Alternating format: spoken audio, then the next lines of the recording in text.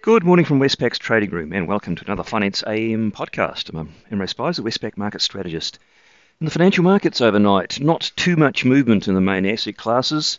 US equities remained elevated. The S&P 500 is currently up 0.2% on the day, and if it closes hereabouts, it'll make a fresh record high just. Bond yields fell very slightly, and the US dollar rose very slightly. There wasn't much news to drive markets overnight. We did have some second-tier information out of the US, a New York Fed manufacturing survey. That rose more than expected.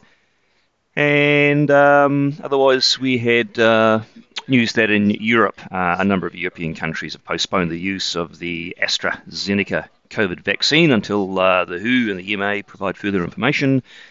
And a little bit of wrangling in the Brexit area.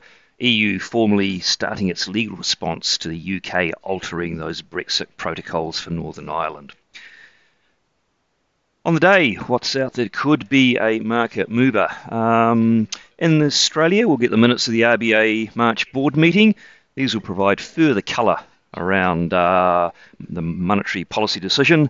And traders will, of course, look for nuances within that to get a sense of any possible signals regarding future monetary policy intentions.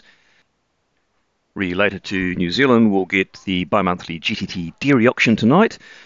Westpac's expecting that to result in a 2% fall in whole milk powder prices. Now that follows an outsized 21% gain at the previous auction.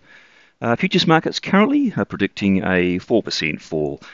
Given the size of that previous jump, I guess either is quite possible, and I guess the overriding message here is that some statistical payback is expected on the day. Further afield, in the US, we'll have retail sales and industrial production. Retail sales for February and industrial production also for the same month. These are reasonably heavy-duty pieces of data.